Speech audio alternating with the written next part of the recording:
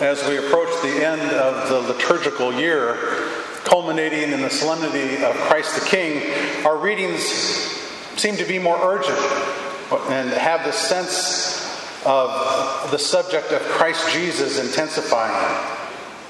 What is he speaking in these parables, in these closing days of cycle A, the cycle of the Gospel of Matthew? The church is really focusing us to be prepared. How do we better hear that? And more importantly, maybe how do we do that? Jesus offers us this parable of the wise and foolish virgins. The 5 went prepared to meet the bridegroom with flasks of oil to keep their lamps burning bright. The other 5 brought no oil with them, only what was in their lamps. As we have just heard, when the bridegroom comes, the foolish virgins have to go out to purchase oil, and so arrive late to the wedding feast. But before they go, they ask the wise ones if they can have some of their oil. As we heard in the first reading, perfect prudence. This gift of the Holy Spirit leads those wise ones to realize intuitively that if we give ours to you, we will not have enough for when he arrives. We live in a dramatic moment in history. Though it could be said that every generation faces its own unique dramatic moments of challenge, this shouldn't diminish, though, the sense we may feel every time we turn on the news or hear of what's going on in our surroundings. Circumstances we see or hear about suffering may lead us to be fearful. And that is not the point of the parable. Those wise virgins were not afraid of what they could see as they awaited the bridegroom by the brightness of their lamps.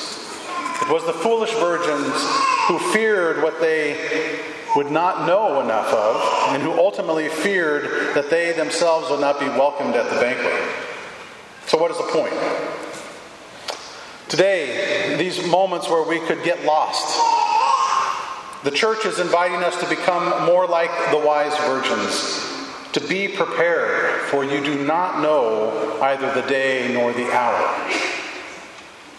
But the preparation that we are being invited into is not outside of our lives as Christians. It is not an extraordinary response to extraordinary circumstances like we see when we turn on the news. Instead, it's a reminder to redouble our awareness of the nature of our Christian journey, that our entire lives be lived with the knowledge of our ultimate destination, the eternal wedding feast of the Lamb.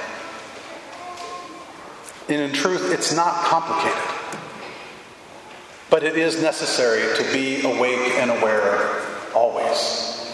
So what is the preparation that we're called to make as we continue our journey? At first, the answer seems simple. The sacraments, you might say. In particular, the Eucharist and confession. And yes, those are foundational. The Eucharist, the source and summit of our faith. But it is not enough that we receive these sacraments and then live our lives off fumes as we go about our week, only to come again next Sunday to fill up at the filling station. What do we do between Sunday to Sunday that brings about the fullness of the sacraments that we have received?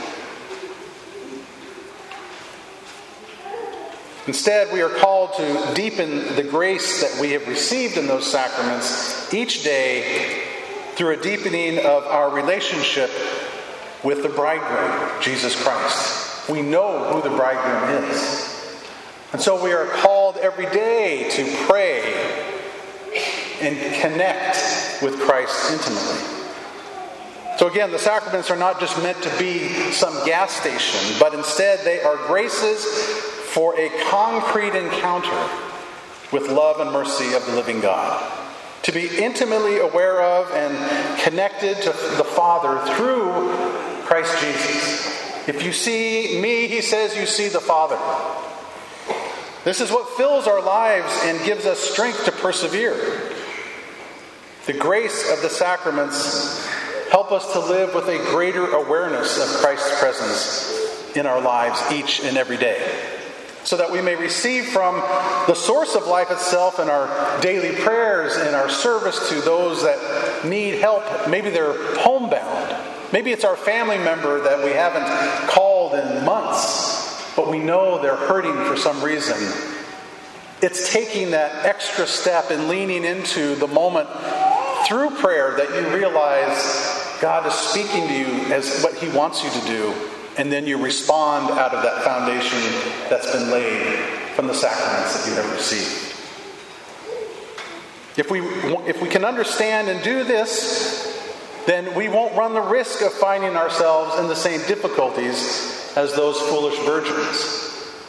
We'll not only have the lamp, but we'll have the oil in reserve to meet the bridegroom on that final day. This is how we are to prepare. To grow each day in our awareness of Christ's presence in our lives, strengthened by the grace of the sacraments. This, after all, is true wisdom, which, as we hear in our first reading today, she, wisdom, hastens to make herself known in anticipation of our desires, in anticipation of what we know intuitively, but we get distracted from by the world, and we grow fearful at times. And what Christ is saying, don't be distracted, stay awake, follow me, I'm leading you in this journey. May we be ready when we hear those words, behold the bridegroom, come out to meet him. May our lamps be ready and our hearts be at peace.